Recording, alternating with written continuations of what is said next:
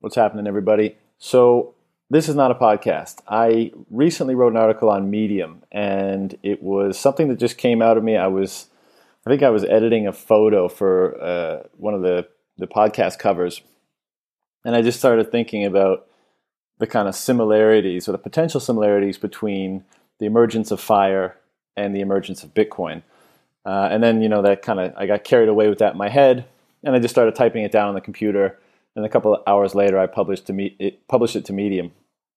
I haven't done much Medium publishing in the past. I think I've got like 4 or 5 articles up there, but probably something I'll do more of in the future.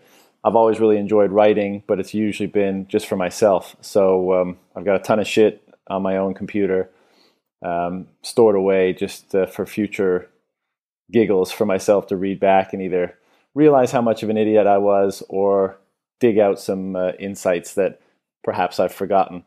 In any case, now that I've got the podcast established, I just thought it would be fun. I mean, why restrict any kind of creative output, digital creative output, to one particular medium if it can be shared on multiple? So obviously the Medium article was a written piece, but I thought I would just read it here for anyone who doesn't come across it on Medium, doesn't like reading, prefers the audio media.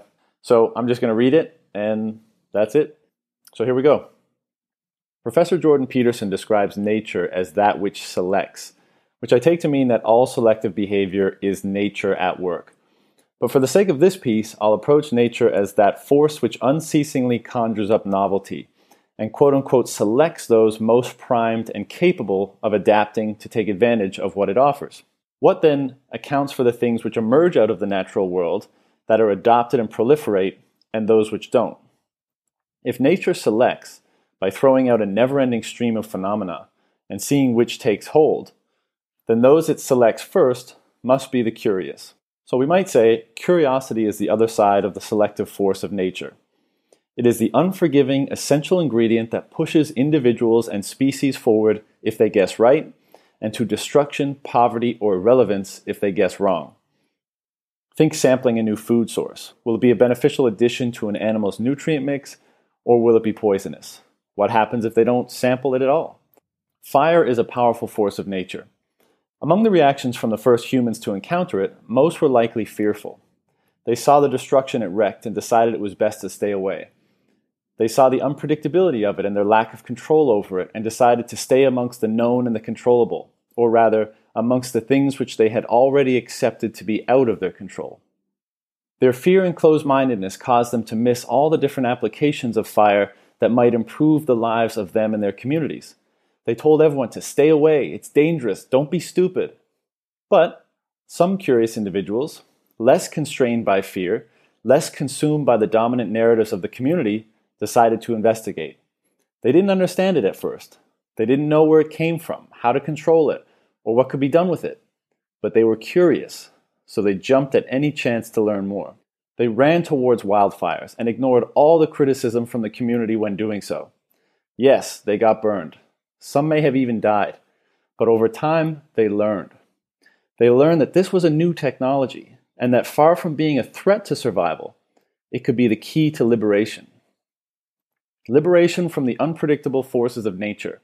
Liberation from malnourishment, from harsh environments, from discomfort, and hold the promise of greater productivity, faster development, stronger defenses, more ambitious exploration, and much more. Importantly, it fostered greater cooperation amongst the curious too. As the benefits to be derived from adopting this technology became more and more apparent, it was recognized that the best way to preserve it and maximize its benefits for everyone was to work together.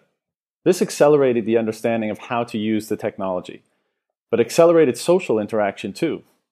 By bringing ever more people into the fold to understand, contribute to, and use this technology as effectively as possible, an ever larger community was born. In the case of fire, it is theorized that this increased level of social interaction was one of the primary forces behind the development of language, perhaps an example of the exponential benefits of layering innovations on top of each other.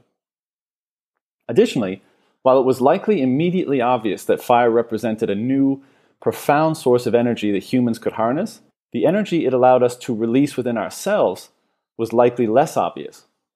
The cooking of food, particularly meat, expanded our diets, led to greater caloric and nutrient intake, yay fat, more efficient digestion, greater energy resources devoted to brain development. The gut shrunk as more digestion was outsourced to cooking, and the brain picked up the extra energy and grew rapidly. Greater fertility, longer lives, less death from parasites and bacteria, and as a result, faster population growth. Also, fire freed up time. Meat could now be dried and stored for future use.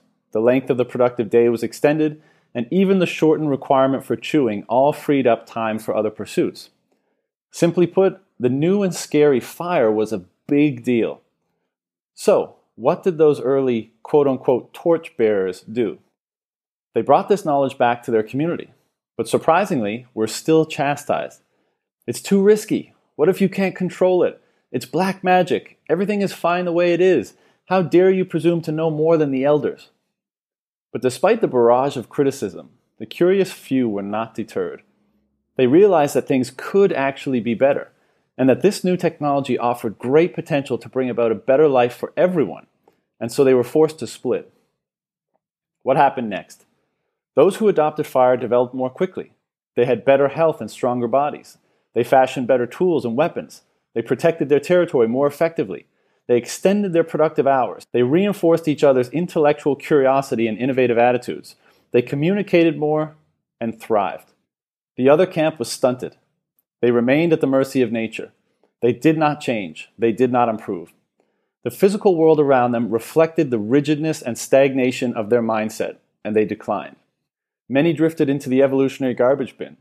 Some survived, but they did not thrive. Over time, it was clear that the torchbearers were right, and that the world they had constructed for themselves was far better than the one they had left behind. They became the dominant community, and ultimately, though somewhat begrudgingly, absorbed the refugees from all others. Admission, however, was not free. If you want to join our community, you must learn about the fire, respect the fire, contribute to our knowledge of the fire, use the fire for good, but also enjoy the fire. And so, from nature emerged fire, and so too from nature emerged curiosity, that thing which makes all animals selectable, if you will. Nature selects, but it selects from itself. It draws out from itself those with the most expansive view of what it can be. It yearns for expansion and expression, and it entices those who might fulfill this desire with the promise of possibility and potential for a better, more interesting, more fulfilling experience of life. Nature selects, and in doing so engages and rewards those who align with its infinite possibility.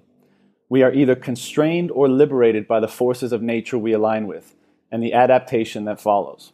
Fire was one of the most transformative forces of nature in the human story. Bitcoin is another. It may very well turn out to be the quote-unquote fire moment of the coming digital age. Ignore it, and you will likely suffer. Embrace it, and there's no telling what possibilities it may bring.